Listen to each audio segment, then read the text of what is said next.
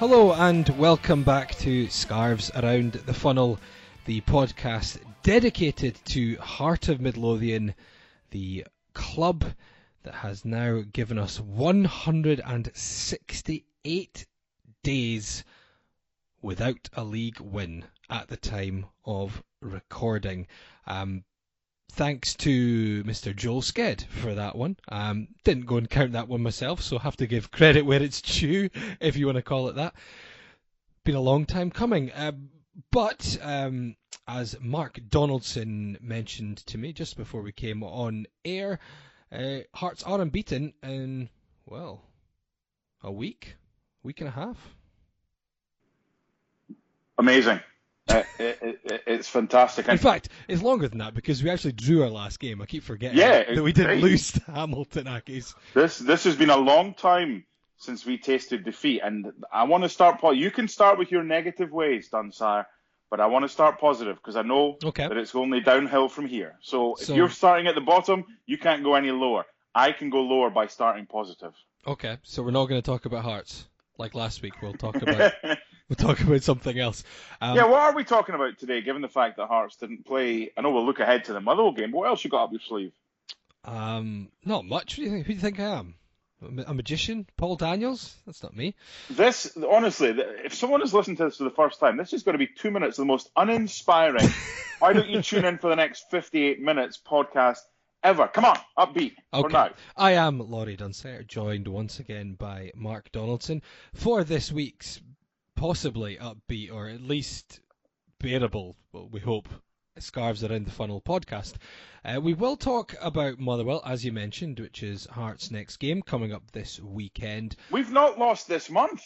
That's incredible. It's unbelievable. The achievements know no bounds around Tynecastle just now. We're also going to talk about testimonials briefly following Mark's homework question last week. And I'm sure something else will arise as we go along.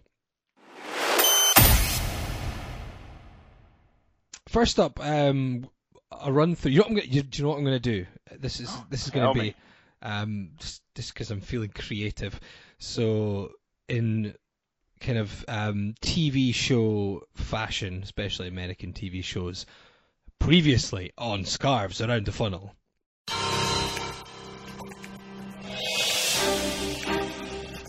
I'm sitting in a hotel room in New York City.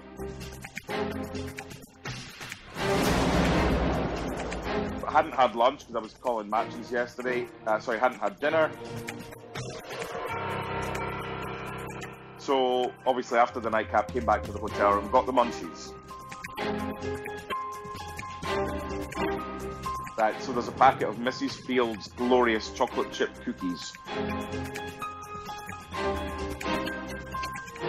I had a couple of chocolate chip cookies. A couple? Yeah, alright, shut up.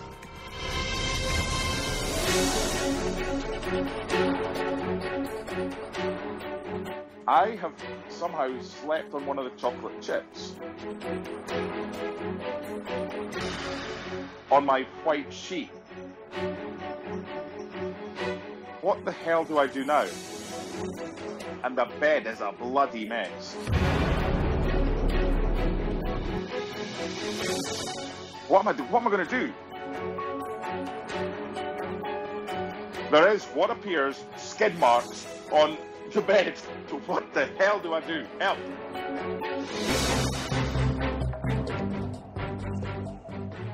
So yeah, it was a bit of a cliffhanger.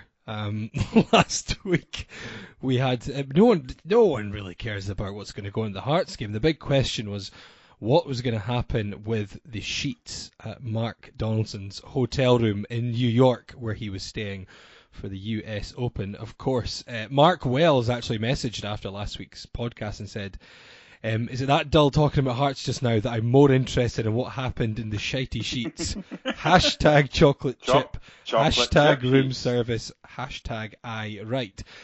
I did post the evidence of... Yeah, you're a dick. I can't argue with that. On the Scarves Around the Funnel Twitter feed.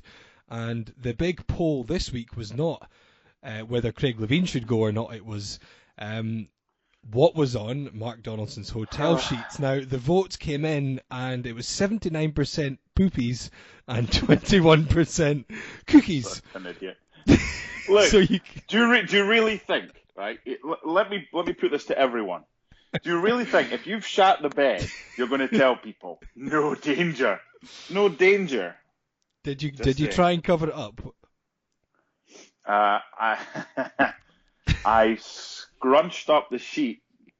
That's the start of it. I scrunched up the sheet, okay, put it on the ground, then took the above layer sheet, scrunched that up, put that on top of the scrunched up sheet that was already on the ground, and then took the base layer, like the protector, scrunched up. I scrunched 4 things up. So if she wanted to play hide and seek, good luck on her.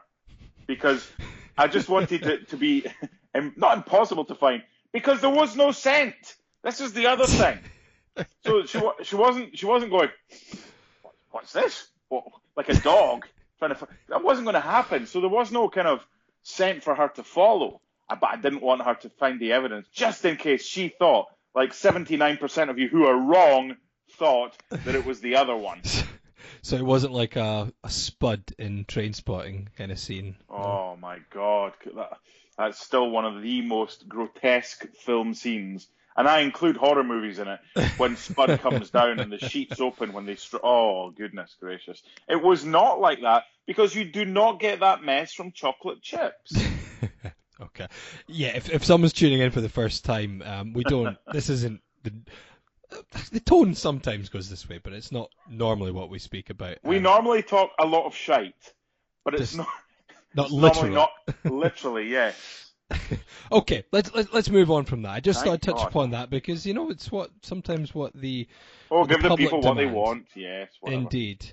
I don't know if is it a dog barking? I wondered if that was coming through. Yes. The neighbour's dog is barking. I am currently in the bedroom, which has the window that goes out to the back, and the neighbour's dog is getting rather excited. So hopefully that will die down. Molly, be quiet. I'm busy. Molly. Yeah, like Ringwald. Okay. Did you think I said Wally? Yeah. Yeah. Nope, definitely Molly. Anyway, away from cookies, poopies, and puppies, football-wise, Eck messaged in, incidentally, today, which is Thursday the 12th, messaging. I'll be interested to see what you make of the manager's interview from this morning, which is Craig Levine's interview, which came out today with Barry Anderson. I'm not going to go into all the depth of this because there's quite a lot of words in there. I guess the main message, I'll give some quotes from the start of it. I've been here so many times in the past when the season hasn't started as well as you want. The thing is to look at it in the cold light of day. Don't get caught up in everything. I don't get caught up in the hysteria when we started well last season either. I think it's important to keep a level head, not get too excited, blah, blah, blah, blah. When you're talking about that side of things, I'm not going to go into the stats because we've done it too many times, but it's not just the start of the season. He's not a new manager. It's not like we were playing well or even average at the end of last season. It's a malaise. I was looking at the dates, Mark. We're almost a month away from an anniversary of when it all started going wrong, which was kind of the end of October last year when Naismith hobbled off at Murrayfield in the Betfred Cup semi-final. And although we've had some blips of actually winning games, on the whole, since then, it's been mediocre, and that's probably me being generous. When you sent me a message this morning saying, Barry's done an interview with Craig Levine in the Evening News, we can react to that. So I read it, and it was just words from Craig. From Craig. But Barry's excellent at what he does, but there's only so much you can do with what you're given. And a lot of it is him saying, I've been in this position before, we've come out of it, blah, blah, blah. As we've said on numerous occasions, Craig's playing as I would as well, as we all would, if we're in this situation, we're batting down the hatches, we kind of try and say, look, this hasn't been the best start to the season, blah, blah, blah. What we're saying is that this isn't just about the start of the season. This has been a long-term issue there hasn't been a sign of progress over the past 12 months or so. And there was, to be honest, it didn't really matter what Craig said, because there's nothing he could have said that hasn't been said before that would change Hearts fans' minds. I've spoken on many occasions about when stubborn football fans, and you can't have the phrase football fans without preceding it with stubborn, because we all are. We're happy when things are going well, but we're stubborn when things aren't. When stubborn football fans make their mind up, it's impossible to change. And the bottom line is, I don't think that this break has been a bad thing for Hearts, because there's a sense of anger after the Hamilton game especially that would have manifested itself and into a Motherwell game if that was straight on the back of it. We've now had a couple of weeks break, right? We've still been surrounded by shite football, but this time it's been Scotland. But I'm not saying that's taking the pressure off. That's been a long malaise, though, even longer than our malaise. Yeah, but typical. Most of us are Hearts and Scotland fans, so we must either have a fetish for misery or have done something wrong in a past life. Throw in the fact I love the Miami Dolphins, and after what happened last weekend with them, goodness me, I just wish I could have been born in Rio and something like that. But we've got these 2 weeks between the Hamilton game and the Motherwell game. I want to group the next 3 games. Motherwell at home, Hibs away, Aberdeen at home in the Cup. We don't go outside Edinburgh. Hibs are in a mess right now as well. And it's a chance in the League Cup to qualify for the semi-finals. Would I back Hearts right now? No chance. However, the Motherwell game, and I said the Hamilton game was everything, and we're never going to win. We can't keep saying, "Oh, this is it. This is the most important game. If we don't win this, that's it," because clearly it's not worked out that way. But the Motherwell game for me can kick-start a run of these 3 games, and I can't see anything changes, regardless of what happens in the results. I don't see anything changing this month. We've got St Mirren after that. However, should we beat Motherwell and win the derby and go through, now, given what we've said previously and the form we've shown, how can we suddenly go from no wins in the league in 161 days or whatever to back-to-back-to-back victories, which is something that Hearts haven't done, probably, I think, since December and January last year when we beat Hamilton, we won the derby, and we beat Livingston in the Cup. Those 3 games were also in Edinburgh. So I'm just hopeful that these 3 games can be the turnaround for our season, but can just get some more people a little bit more on board. And I might be contradicting what I've said here, but I'm just fed up with the negativity and saying, "Oh, well, things are going to change." Because if things aren't changing right now, you're not going to make them change by just saying they need to change, because we don't make that decision. Let's concentrate on the football. Let's see if we get a reaction. Let's hope we get some players back. And who knows? Because if it's more of the same, then I don't know where we go from here. Hearts have had back-to-back league victories twice since October last year. The 2 you mentioned, Accies and Hibs at the end of 2018, and then there was the 2 games, one at the end of January, then one at the start of February against St Johnstone and Kilmarnock. But since then, since that 1st of February game, 2 league wins. One away to Dundee, who were obviously absolutely abysmal and were relegated, and one at home to Aberdeen. They weren't back-to-back, though, so kind of sums up where we're at. He also mentioned, which, I mean, I don't want to get into too much depth on the interview, but he also mentioned the fact that because training levels are good, he's not worried. If training was dreadful, then he would be worried, so he's not worried. Why is he not worried about the fact that the training levels are not being replicated on the pitch? In some ways, that worries me more, because it's saying that all your players are fit and whatever happens in training, the drills, the preparation's all fine. That kind of just hones it down to the issue is completely on the person who's setting them up and managing them through their game at the weekend. That's almost, to me, it's almost narrowing it down to completely being on his shoulders, because if he's saying that, through the week everything's fine, which suggests, fitness, the drills, the defensive preparation, the shooting practice, whatever they're doing through the week, the conditioning is all good. That means that, well, if everyone's good in the preparation, but we're this bad in the matches, and it suggests what we've talked about and what a lot of fans have talked about, that the problem is not the players, it's not the coaching of those players from the rest of the team, which obviously, Levine himself doesn't get involved too much in the nitty-gritty through the week. It's the tactics and the game management and the man management on a Saturday at 3 o'clock or whatever time the kickoff is. To me, from the manager's point of view, that's more worrying because it's all down to him then.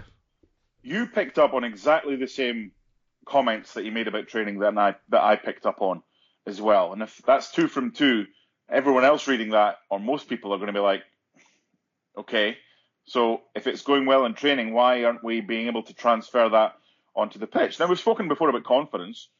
You can do anything you want on a training field, but you're not going to get the confidence of a win.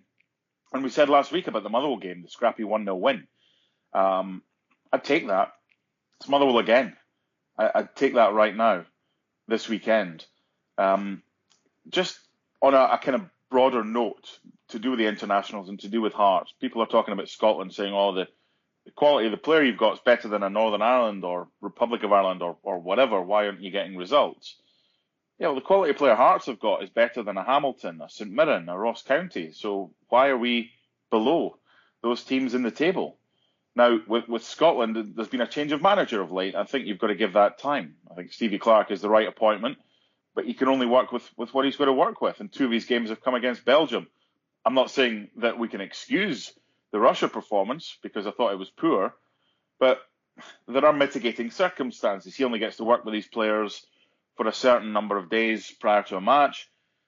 Craig and the staff have full access when it's not an international week to the players in the build-up to a week. So I don't know what he's worked on, and to be honest, we'll find out this weekend because the proof of the pudding and all that. But I know he's had some players away. I know you can't work on confidence because that comes with a win. But defensively, we've been atrocious. Stevie Clarke at Kilmarnock certainly prided himself on having a strong defence. And at Scotland, he's conceding bucketfuls. So we've got to be able to pride ourselves on being able to score 1 and knowing that we can get 3 points because our defence isn't conceding. Our defence right now is on a par with Scotland's defence.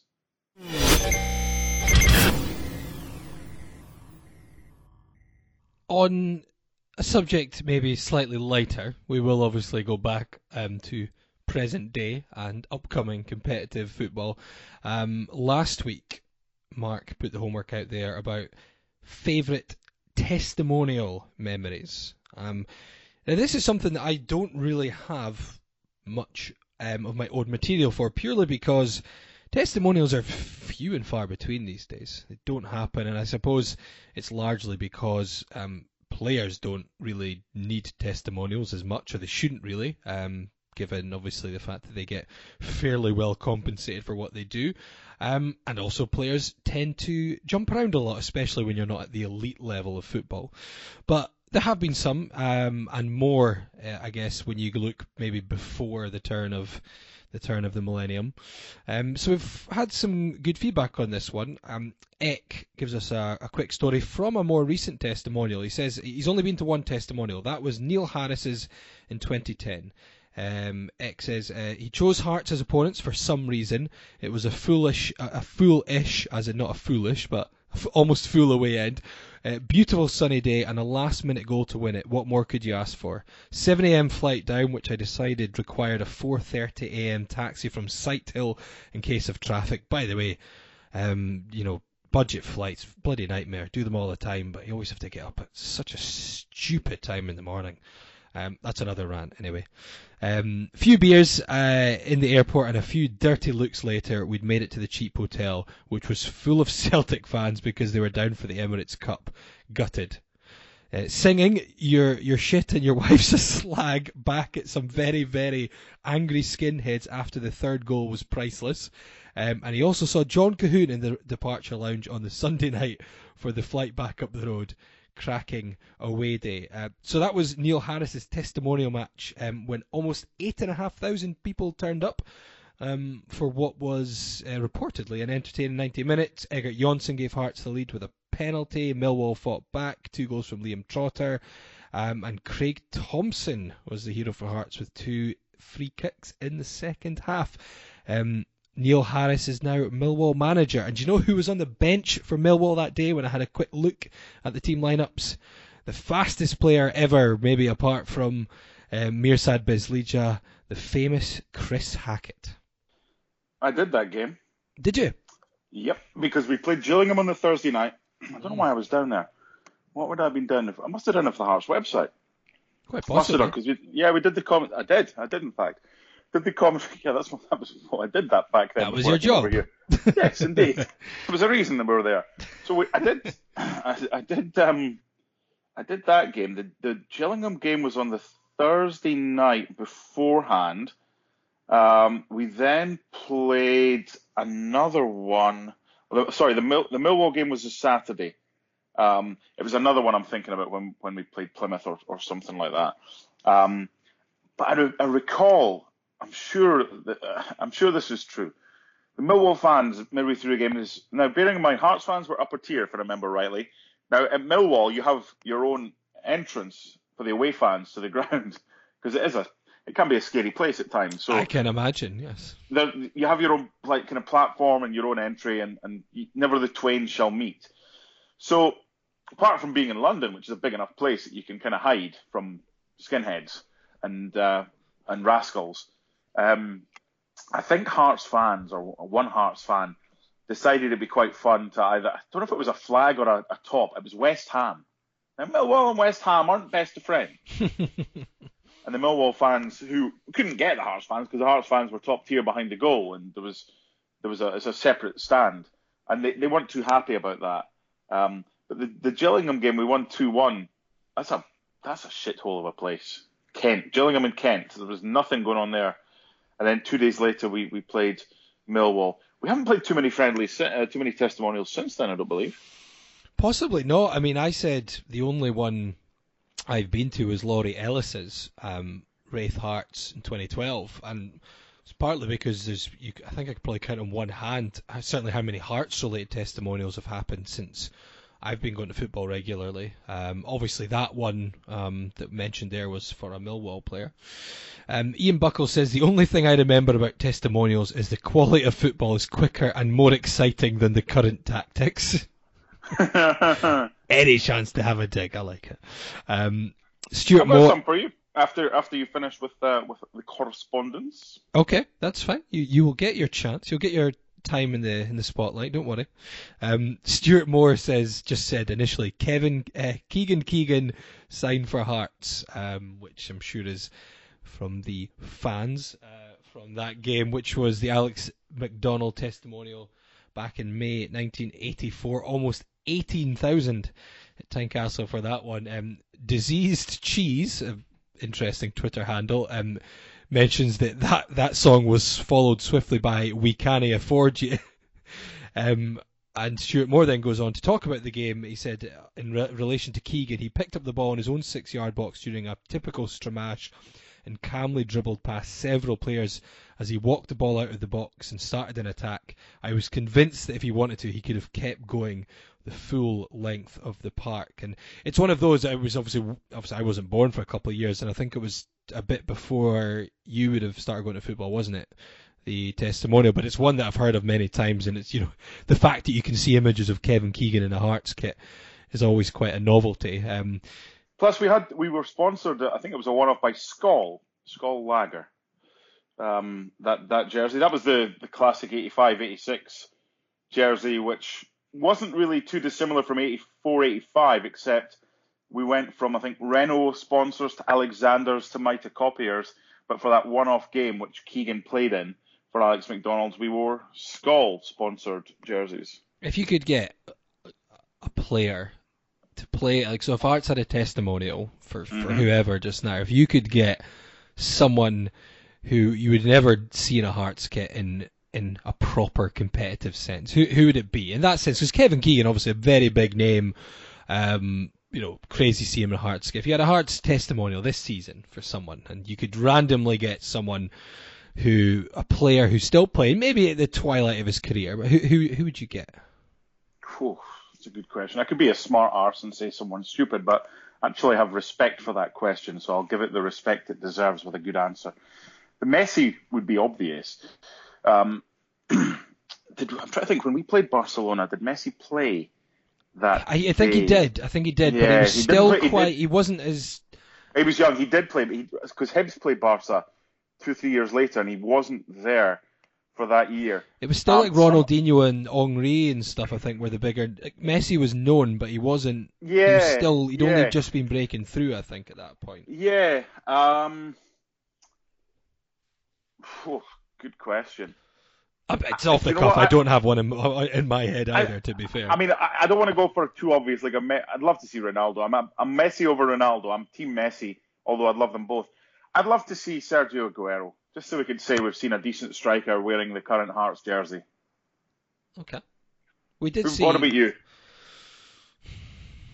It's funny.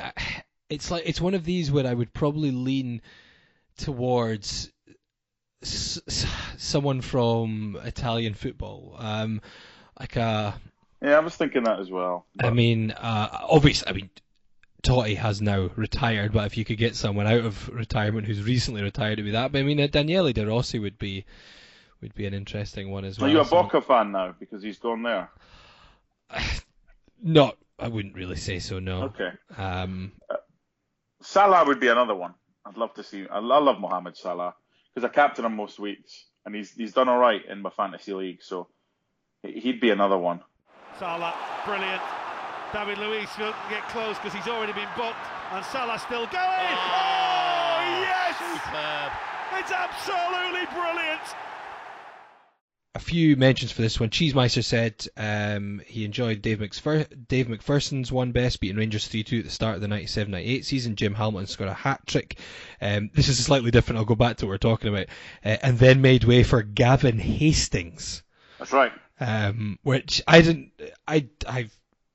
vaguely remember this match. I wasn't when I was at, but I didn't remember that Gavin Hastings played. It was 8,000 at Tynecastle, July 97. Gaza and Stensas on the score sheet for Gers. A 20-year-old Stephen Boyack on the bench for Rangers. But here's the one I was looking for. So a couple of mentions for this game. James Ewell says Neil Berry getting taken off injured about 5 minutes into his own testimonial was his memory. Now this was versus Lyon in March 96, a 3-1 defeat. Yes. Berry was subbed in the 19th minute. One player, when I just looked, again, I like to look at the team sheet for these games, especially games that I don't recall personally, and Ludovic Julie was on the bench for Lyon, who obviously went on to win the Champions League 10 years later, won La Liga a couple of times, Coppa Italia, French top flight. I like seeing little things like that. It's like when I noticed that Maurizio Pochettino played against Hearts for Bordeaux. Not something I would have thought of at the time because he was just a Bordeaux player, but now obviously a kind of quite well thought of manager in the English top flight. So Ludovic Julie played against Hearts. Would that have popped in your head? I should have done that as a question for you. Nope, it wouldn't have popped in my head. I got it wrong last week. Hands up when you get something wrong. It is pertinent to admit the fact you got it wrong. I thought Craig Levine, one of his 2 testimonials was against Lyon. It was not. The first one, which was very poorly attended, was against Coventry, where I think less than 3,000 showed up for that one. And the second one was against Hibs, where a few more turned up, but they called it a benefit match because I don't think you can have more than one testimonial for tax purposes. Couple of stories. Gavin Hastings played in the 97-98 Cup-winning team jersey, although the sponsors were Capital Decorators back then. That was a Dave McPherson testimonial that you mentioned. Talk 107 sponsored part of, I think, the Robbie Nielsen testimonial. I think each half had a different sponsored jersey. It was a white, tight, clingy thing, which is on my door downstairs. I don't want my boobs sticking out of that one. That's too tight for me. So I got it signed by Robbie, and it's on the door downstairs. Another couple of ones with stories. Gary Mackay's testimonial against Everton, 1991, I think it was. We had a do at the Usher Hall kids and parents as well for Gary's testimonial. So me and a few of the friends went along from school. We were 14 years old at the time, and there was a big picture taken outside with all the kids and Gary. And then the photographer was like, right, we're going to whittle it down. We're going to have just 5 kids, and 2 of us from school were picked, myself and a good friend of mine, Callum Toshney. So I was like, yes. Me, Callum, and 3 others were picked in this photo with Gary Mackay. And then the photographer's like, right, just one with Gary, 1 kid with Gary. And I'm like, please be me. And Callum was chosen. So it was Callum who got his photo taken with Gary and not me. And I often thought, you got to write his book. That's what I'm coming to as well. Okay, sorry. Callum got me there, but yeah, it's like the audience heckler shouting out the punchline. Sorry, I do apologise. To be honest, my delivery probably wasn't going to be funny, so you've saved me the embarrassment of it falling or dying on its arse. But yeah, I kind of, I'm not saying, Callum one-upped me there. I'm not saying I one-upped Callum by getting to write Gary's book, but it's funny how kind of things turn around. And that was the Everton testimonial. Neil Berries was against Leon. Craig Levein had 2. There's another couple. You got any more? I've got some more, yeah. I mean, Amoruso lets it run, says, getting his memory, he's mentioning, is getting to see a rare appearance from Fernando Skrepis during the Robbie Nielsen testimonial. And he does mention as well... He was an Argentine, wasn't he? He was. He only played... He's actually in my programme article for this week's game against Motherwell, which is based on players... What? You know, sometimes when you just don't have much material, so you've just got to fill some pages. Players whose surname sounds like a disease only curable by cream provided by a doctor not available over the counter. Oh, I've got a bad case of the Skrepis. It's called Flying the Flag because it's based on Ryotaro Meshino becoming the first and currently only Japanese player to play for Hearts. It's other players who are the only player from their nation who have represented Heart of Midlothian. So Fernando Skrepis is the only Argentinian to have played competitively for the Jambos. And yeah, 5 competitive appearances. But I also noticed when looking at his London Hearts details that he played 5 competitive games for Hearts, but he also played 2 testimonials. He played in Robbie Nielsen's in 2008, but he also played in Glentoran, obviously away in Northern Ireland for some Glentoran players' testimonial as well. So 5 competitive games, he also played in 2 testimonials. Didn't do much, funnily enough, Fernando Skrepis. Amoruso lets it run, says also giving dogs abuse to Gordon Strachan during Craig Levein's testimonials in memory, because of course Gordon Strachan played in it. He was 38, October 95, but he played against Hearts. It seems mental that he was still playing then, but he was. There you go. I have one for you. Okay. We, on occasion, seldomly played for the Radio 4th. They were called the All-Stars, but when we were involved, it was the Nay Stars. Just raising money for the Help a Child appeal, as it was back then. Going around playing different teams or whatever to raise money for local kids' charities. So I was there 10 years. I think I once scored with my hand when I was up front with Bob Malcolm, the former DJ. It was the most immobile front line ever. Bob must be about 300 now, and he's still going strong. But he was probably only about 125 years old back then. And he was up front with me, and I wasn't running. And the ball came in. And this is a tangent, because we haven't really gone off on too many. The ball came in for the left, and I kind of slyly punched it in without my hand coming away from my body, because there was no way I was reaching it, because I wasn't mobile enough. So I punched it in. The referee was Big Tom Brown. Now, older Hearts fans, kind of 40 plus, may remember Tom Brown, big, tall, lanky referee who was a member of Turnhouse Golf Course. So he was like, I'll referee this one. So he claims he never saw it, and the goal was awarded. Tom Brown was the same referee when I was once doing a Dundee Hearts game at Dens Park, where the ball smashed into his wrist really, really hard and hurt him, and he had to go off for treatment. He limped off. And it wasn't until, I'm thinking, wait a minute here. the ball's hit your wrist. Anyway, he limped off. So to cut a long story short, the jerseys we wore that day were the same jerseys that were worn by Neil Berry and Hearts in his testimonial against Lyon. It was the Hearts tartan. And sponsored by 4th FM, as we were back then. We then got those jerseys, all of them, except the one that kind of Neil had and a few others.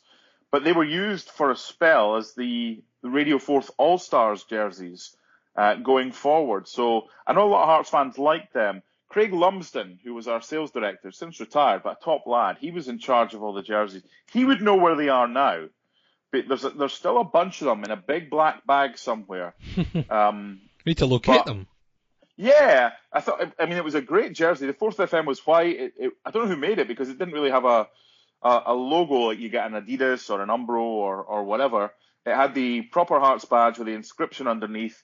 But yeah, when Bob and I wore them, we didn't look quite as good as the players who wore them in the testimonial against Lyon. Put it this way, there was a little bit more stretching out the front required for those jerseys. Martin Taylor says another vote for the tartan strips at the Neil Berry testimonial against Lyon. From memory, this was also one of the better attended testimonial games. And Martin also says John Collins being a class above in the second Craig Levein testimonial versus Hibs was a great player. John Collins, only saw him towards the end of his career, but very talented. And maybe not quite as talented when it comes to managing teams, partly due to his maybe own fitness obsession. But we won't get into that. This isn't a Hibs podcast. Willie Laidlaw, this is a good story, says, I had the privilege of being a linesman on the John Cumming testimonial in 1980, and I still drink from the crystal glasses I was given as a gift from him. That's pretty cool. That was against the North East 11. Oh, okay. North East 11. I mean, crystal glasses given by a Hearts legend like that. That is a gift to Saviour for many years. Would you, with that, right, if it was so cherished, in case you've got grandkids or kids running around and they may break it and it's irreplaceable, is that something you'd pack away and hide, or is it something you'd have on show but high up so that it can't get broken, or would you just go ahead and kind of use it? I think I'd keep it away, something like that. I've got nothing as fancy as that, or something, given after actually being involved in a testimonial for a Hearts legend like that. But I have Julian Brelle's shirt, which he gave me. I don't have many bits of actual memorabilia from players directly, but Julian Brelle gave me his shirt after the game, mainly to say thanks for having that bloody big French flag I lugged everywhere. And I've got that tucked away somewhere. I don't tend to wear it. I didn't actually want to wash it, but my girlfriend at the time made me, said it stinks. He was only on for 10 minutes. I can't smell that bad. Is that why she dumped you? No, we lasted for a bit longer after that.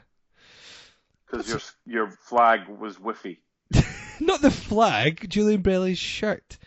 The shirt he gave me, it was at Pittodrie. He came on as I wore it, and he ran over, and we were quite near the front with the flag. And he kind of knew who I was vaguely from being at Tynecastle, and he'd often give us a little clap when he came over. So he came over and gave me his shirt. So it's the white with maroon flashes Hummel away kit from 06-07, the year after we won the cup, with 28 Brelle on the back. And obviously you always know it's a genuine player shirt because, one, it has the official league badges, but also because they're always massive. They're always like XXL or XL, I find, even if they're not a big kind of guy. Players always seem to wear large shirts. Yeah, there was a spell, would it have been the 90s? Yeah, it would have been the 90s. I had a chat with Shaka Hislop about this because people were tweeting in photos. We did a match together, and we put a graphic up on screen when Shaka played in his jersey. And he always wore like 3 or 4 sizes too big. But that was his preference. But there was a spell, so in the 80s, like the shorts were really, really short and really tight. It was funny because it went from, like... It did. Footballers, it seemed to have that ridiculous change from having huge, big, baggy shorts to being like nothing there at all, being skimpy. Yeah. Area, who made Hearts jerseys, were notorious for just problems with sizing. So an XL for Araya is a medium for everyone else. So here's me going to, can I get a quadruple XL? And folks were like, you fat bastard. I was like, yeah, but I'm not that fat. But it was like an XL equivalent. And some of the players' jerseys, I've got a couple. I've got Ricardo Fuller's long sleeve jersey from the Araya days. It's like a 2 or a 3XL because they were back then. Oh, the Everton game, by the way. Hearts played Everton, lost 2-0, wore my favourite shirt. And we will, I know a couple of people have said, whatever happened to that Hearts World Cup kit thing you were going to do? Well, blame Laurie, because I was ready to go, but he said, no, we'll do it this season. Oh, we'll do it. We will do it. Okay.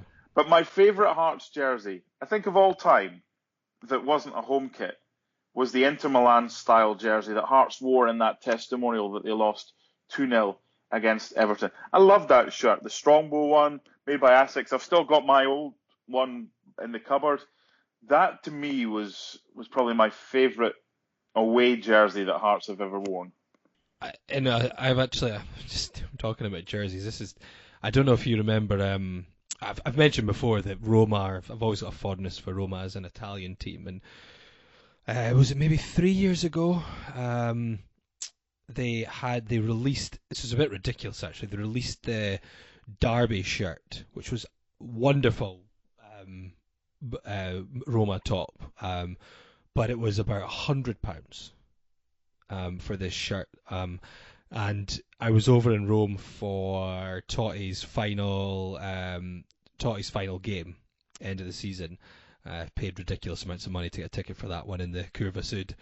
And my girlfriend, who I'm going to try not to speak too loudly because she is through the house, I'd mentioned about the shirt, and she was like, I don't know if I can't justify getting you that, because it was my birthday around that time as well. And I was like, it's fine, I understand. Football shirt, £100 plus. I think it was more than 100 if you wanted to get a name on the back and order it for somewhere in the UK. So we were over there, and my good friend gave me a package for my birthday before we left. So I opened it when we were there, and just before I opened it, Gail was like, I didn't know what to get him because this shirt came out, but can't justify spending that much on him. And I opened this gift from my good friend, and it was the shirt with Totti on the back. Now, I've worn that once. I wore it to Totti's last game. Now, I was a little bit trimmer then. It was only 3 years ago. But you'll know what they're like, some of the Italian design shirts. And this was even more so. It was like second skin. It just sucks into everything around you. I think it's a medium. I think the shirt's a medium, but it just hugs absolutely everything. So I think unless you are completely skinny or very buff, it just doesn't do any favours. And plus, I know it cost him over £100. He had to lie to his girlfriend when he bought it that it didn't cost that much.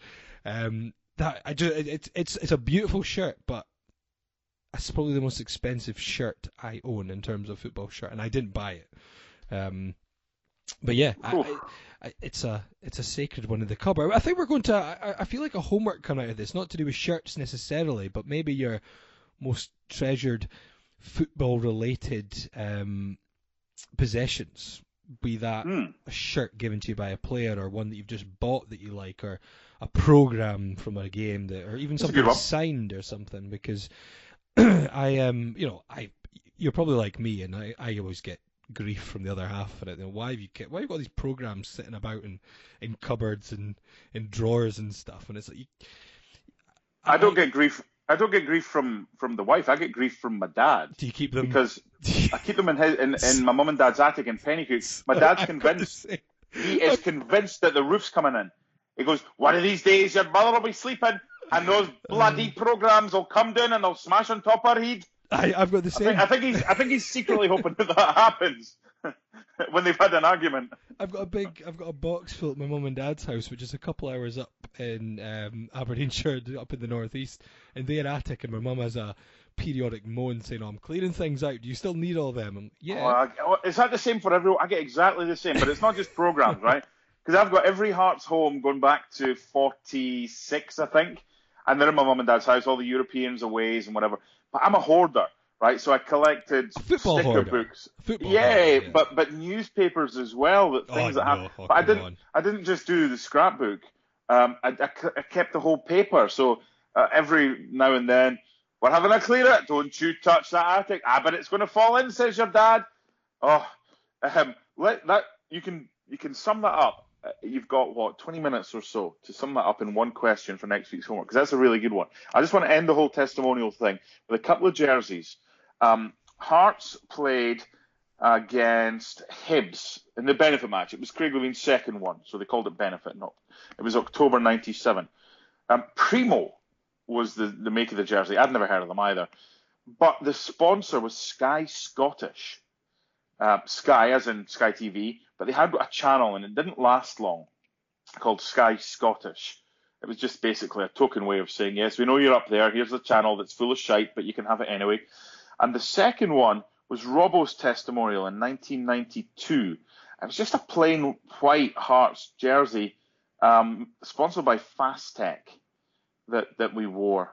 Henry's testimonial, he obviously wore a wacky Strongbow Asics jersey. Then the outfield players wore the one I was telling you about against Everton, the Inter Milan one.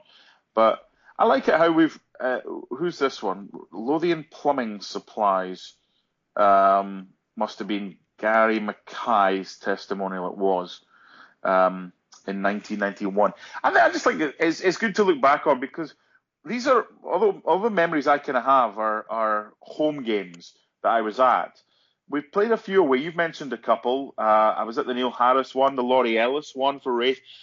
There's a thing on YouTube, Watford 4, Hearts 3, May 1987. We played in the goalkeeper Steve Sherwood's testimonial, and the goals are up there as well. So once or twice we have been invited to play away from home in testimonials. It was always a good day out, because you get to go to places that you haven't normally been to before. Okay, moving on to other topics. Thank you to everyone for getting in touch. I know we didn't get through everyone's suggestions and feedback, but I appreciate the material and the topics that have come up from it, because a lot of these are games that I wouldn't have even known about unless I had to look at them, because testimonials from before your time supporting Hearts aren't usually things that people can harp on about too much. I think the Kevin Keegan one is probably maybe the exception, just because it was such a well-known football player who was involved, but it was interesting to go through. Before we finish up for this show, we will look ahead, back to the present day and back to competitive football, to Hearts Motherwell coming up this weekend. Now, it's a big game again. Now, there's no point in saying, it's the last chance, it's win or bust for Craig Levein, because I think we've learnt now that we're never going to know if it's win or bust for Craig Levein. There is no, it's kind of almost pointless discussing it now. I think what's going to happen is each week these games come up, and if Hearts fail to win, there will be another week of everyone, almost everyone, calling for his head, and he'll have to put up with the abuse. Just the way it is, really. But this is a tough game. Now, Hearts obviously beat Motherwell a couple of weeks ago in the Betfred Cup, probably their best performance of the season, we could probably say quite safely. This is going to be a different kind of match now this week. Apart from anything, Motherwell have had a couple of good results. Now, I didn't see their game against Hibs, but from the reports and what I listened to from reaction, it was 3-0 going on 5 or 6 quite easily. They absolutely tore Hibs apart. Now, Hibs, like Hearts, are in a bit of turmoil just now, but let's not take anything away from that kind of result. They had a decent win in the Lanarkshire Derby prior to that. Now, they're going to come to Tynecastle with a reasonable bit of confidence. They're not going to be pushovers. Hearts aren't going to be able to play necessarily on the break like they did at Fir Park. There's going to be a lot of pressure, and you could see it, or well, you could probably hear it, I'm going to guess, when you were obviously watching the game against Hamilton. There's not going to be any quarter given by these Hearts fans from the start against Motherwell. Hearts players are going to get no time to settle. They're going to have the fans on their back from the start, basically. I don't know how this one's going to go. Before Hamilton, I was, I don't want to say confident, but I was fairly sure that we would get a win of some description, despite how poor we'd been. I thought we have to get a reaction. We were so poor against Ross County. It's going to happen. But it didn't. Now, I don't know. If Motherwell won 3-0 at Tynecastle on Saturday, I'm probably not going to come on next week and say I was really surprised. What interests you more, 13-10 Hearts or 5-2 Motherwell? But really neither, but I guess the latter if I had to. Probably. But you're right. I mean, apart from the Aberdeen game on week 1, when I said Aberdeen were a banker, and they just got there in the end. Been hopelessly wrong, apart from the Celtic game where we didn't bother, with the rest of the predictions. So it tells me Hearts are not easy to predict. I would rather this game was at Fir Park, because right now Tynecastle's a 12th man for the opponents if things don't start well. And it's not the fault of the Hearts fans, because you're right. We've said it before, there are times where you hope for a bit of patience from Hearts supporters coming to Tynecastle. You can't ask for that right now because they've given you nothing.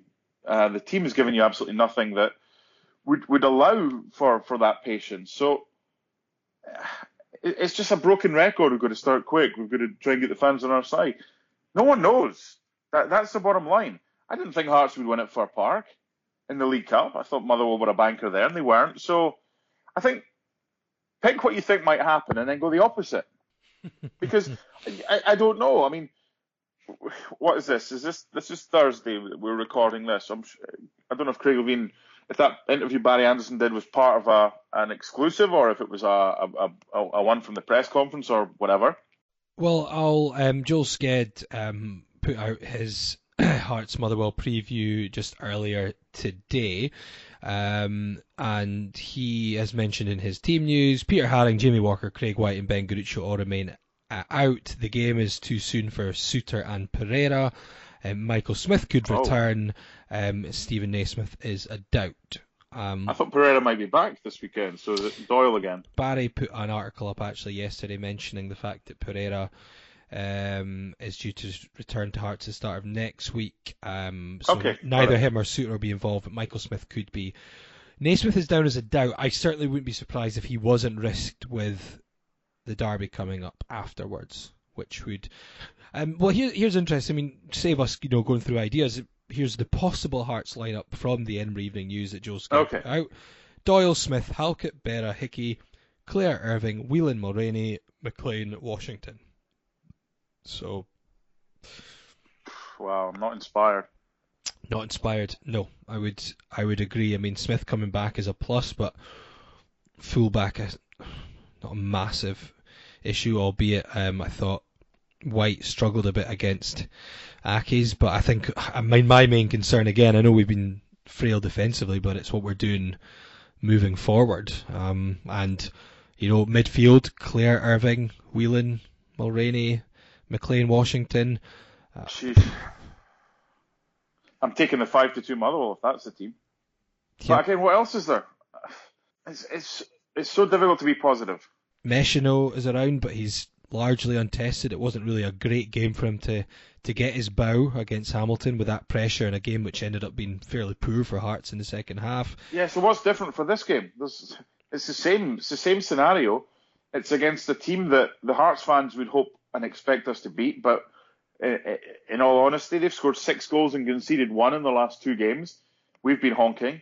They beat Hibs 3-0. We've still got to play them. They beat Hamilton, 3-1. We drew with Hamilton. And I know we beat them at Fir Park. I just think right now, I've always kind of thought when Tynecastle's a tough place to play at because things aren't going well and the fans are on your back, it's best if you play away from home. So it's not going to take long. First misplaced pass, and the fans are patience is going to be in short supply, and you can't ask for it because they don't deserve it. It's not shown enough. There will be Hearts fans that will get on the backs of other Hearts fans for not being patient enough, but there's your infighting, and that it just manifests itself. I just want to win. It's exactly the same conversation we had on Scarves Around the Funnel prior to the Motherwell game. We hadn't been playing well. We didn't really know where a win was coming from. We probably said around that time that betting on the away team was probably your safer option. And we won a horrible game 1-0. Just give me that again. Let's kickstart something. Big 3 games coming up. Motherwell, and then Hibs, and then Aberdeen. It could be really good for us. We've got to start somewhere. Because if we don't win this weekend, I don't fancy going into the derby away from home in this type of. I know they're playing poorly as well, but my God, this could be the most non-eagerly awaited derby in history if the form is to be a kind of indicator. It's down to the players and it's down to the management to I guess change that feeling, and hopefully it starts this weekend. I mean, I've said before, it's going to take more than just 1 or 2 wins for me to change my long-term opinion, but it's a start, and it would give us something more positive to talk about. It's going to be very, and we said it before the Hamilton game, and it was very unsavoury during the game and afterwards because of the way the match went. It's going to keep going up a notch with every week that Hearts put in a poor performance and get a below par result. This weekend, if Hearts don't win this game, I think it's going to kick off again. And it'll be interesting to see what the reaction is to that. Because, we talked about Craig Leveing's interview. It's just pointless. And I know, fans often, you see players coming out and saying things. It's like, do you're talking on the pitch. But, people have media commitments. People have to talk. So there's always going to be these interviews. But it's pointless. You're probably the same as me. I don't even bother reading player interviews. I read that, but yeah, I don't tend to bother usually. No, it's just player interviews are a waste of time. Manager interviews, you can maybe glean something from it. You told me about this interview. I read it. There wasn't much more that I thought he would say that he did say. But again, put us in the same position. We're fighting for our lives. We'd probably say exactly the same. So Craig Leveing's not going to come out and say, "Oh, I don't have a clue. I'm really lost just now. I'm just kind of hoping it'll change, but I've not got much else to offer than I'm just going week by week and just praying that things change." He's not going to, even if he was somehow feeling that he's lost it and he doesn't know how to change it. He has kind of suggested that in not so many words a couple of times, but that was maybe during last season with the Malays. I think now he's trying to show some kind of defiance and that things will get better, because he can't say that now. He's had a whole summer, made a whole bunch of new signings, but these words and excuses just won't wash much at all anymore. I got a question for you. You're going to be the manager this weekend. You're picking the team. Does Sean Clare start? Ideally not, but then I suppose it depends who's available. And it does depend how we're playing as well. If we're playing 4-4-2, I certainly wouldn't have him near the team, but it depends. I mean, ideally, I think, look at the players we have, our best system is to play with a sort of 4-2-3-1 and have Whelan and Damour sitting, because they both seem very capable. Whelan, obviously, heaps of experience. Damour, I've liked the look of him so far in the kind of the small amount I've seen him. And then I think we have some potentially good attacking players who could play off a main striker, but we obviously have a few injuries just now with the likes of Walker out and Naismith struggling, so it depends. Depends which Sean Clare shows up. Is it the Sean Clare that was excellent for a short spell against Hamilton, or the one that, and again, people will say, oh, picking on him. Well, yes, in a way. Yes, because this is a game where we're going to have to fight. We're going to have to battle. I want fighters in my team. I want those that are prepared to battle. I did the Ireland-Switzerland game. Glenn Whelan. Things at times didn't go for him, but he never hid. I want players like that. But if you take Clare out, and this is the frustrating thing, for me it's a third of the game you get what Craig Levein told everyone that we would be getting when he came to the club, and 2/3 of the game we're playing with 10 men. We can't have that. It's either the majority of the game or not. But do you get the Sean Clare of the first half hour against Hamilton or the last hour, where not only him, but many others were kind of, I'm not saying hiding, but not as involved. I want players that want to be lieutenants, that want to go to the ball, that want the ball all the time, that don't care that there's boos and jeers, that are braver than that. I don't want players that shirk responsibilities. And for me, I'd take him out the team right now. I would sacrifice the potential of getting half an hour of what he is capable of for someone that's... I don't think we need. For me, it's perspiration that's required, and now if I could get perspiration and inspiration, I'd take it. But if I'm only getting one or the other, and I'm only getting inspiration for a third of the game, and I'm getting perspiration for 90, give me that. Just give me someone that's gonna grind. This isn't going to be a game to be pretty against Motherwell. We're going to have to battle. And I don't want to battle with someone who's not going to be available for hypothetically an hour of the game. I'd have him off the bench, and I think it would be a kind of lesson as if to say, hey, it's not just you, but you can't just do this for part of the game. And as Neil McCann says on Radio Scotland, and as others have said on the radio and in print as well, we keep harping back to him, to Sean Clare, because there's something there. And it's a frustration that we're not getting more of that on a more regular basis. He's not a hate figure or anything like that. And I understand the whole finger to the lips when he scores, as if to say, well, that'll shut up the haters. Shut us up all you want. The more you can shut us up, the better. The last thing I want to be doing is talking about Sean Clare. I want him to be a part of the team every week. We've said it before. If we know we can get that for 90 minutes, he's the first name on the team sheet. But we can't right now. I'm taking him out the firing line. I want a hard worker. Maybe not quite the same skill level, but this isn't about dainty and showcasing ability and whatever. This is about battling. This is about fighting. This is about getting 3 points, gnawing, scratching, doing anything you can. So I want players like the Republic of Ireland have that are capable of doing that are going to do that against Motherwell. And if it means for the last 20 minutes when we need some inspiration, bring him off the bench.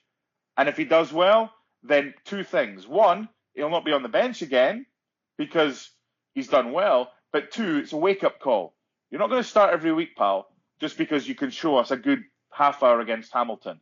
It's time to stand up. And this weekend, I want fighters. End of rant.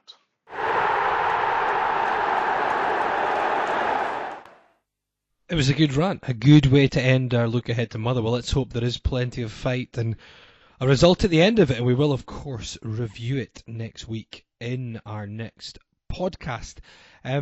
Homework before next time we've talked about is your favourite football-related possessions, and for what reason. So it could be your favourite shirts, programme, something signed.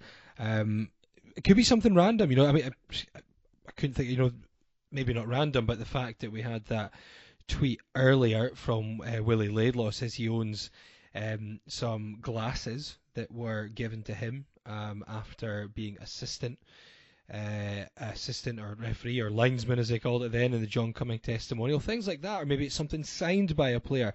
Maybe you got something random signed. Did you have nothing available, so you had to, get him to sign? I don't know where I'm going with that. What would you have?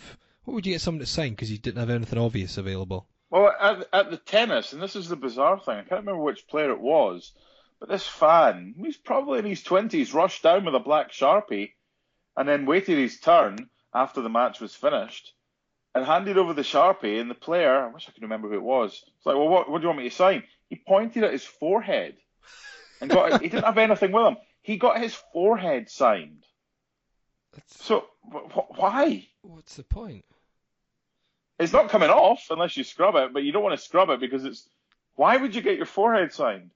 And that's another week's homework. What's the... Yeah, let's not go there. Let's not go there just now. Let's not go there. We'll stick to your favourite football-related possessions that you own. And obviously, ideally Hearts-related, but... we're fairly open these days. Sometimes we want a break from misery, so we look to other football topics, not just Heart and Midlothian. In case I forget about this, the weirdest thing I own, as far as football memorabilia is concerned, there was a press conference in the mid-90s, and I was on work experience. It was a press conference at Tynecastle, and I was on work. Are you doing a tangent at this time in the day?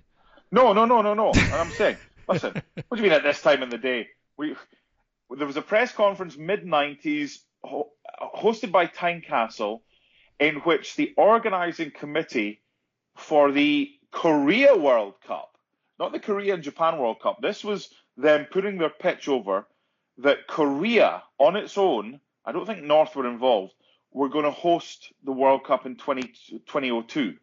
So I have a watch, which isn't Japan and Korea.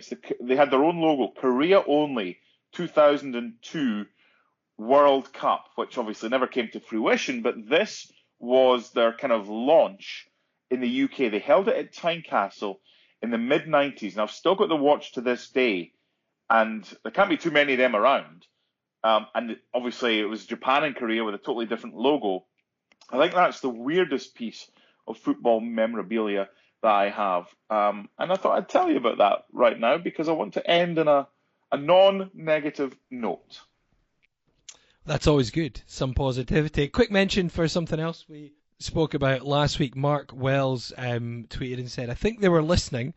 And he's in reference in the last show, which is when we spoke about the fact that Kelty Hearts and Auchinleck Talbot should be on TV. And he quoted that with the BBC article, which shows that it will be on TV Friday the 20th of September, 7:05 kickoff at New Central Park. Love it. BBC Scotland, Kelty Hearts against Auchinleck Talbot. And the final thing from me this week is a little bit of thanks to Ian Buckle, who's tweeted us while we've been on air recording this. And quite simply, my hope for this weekend is that, unlike myself in New York, Hearts can keep a clean sheet against Motherwell. Thank you, Ian. Very good. Thank you, Ian. And on that note, we will say farewell and we'll see you next time. So I go back to my room in a hotel and there is no sheets on the bed. Call the manager and tell him I want a sheet. He tell me to go to the toilet. I say, you don't understand, I want a sheet on my bed. He say, you better not shit on my bed, you son of a bitch. I don't need this shit.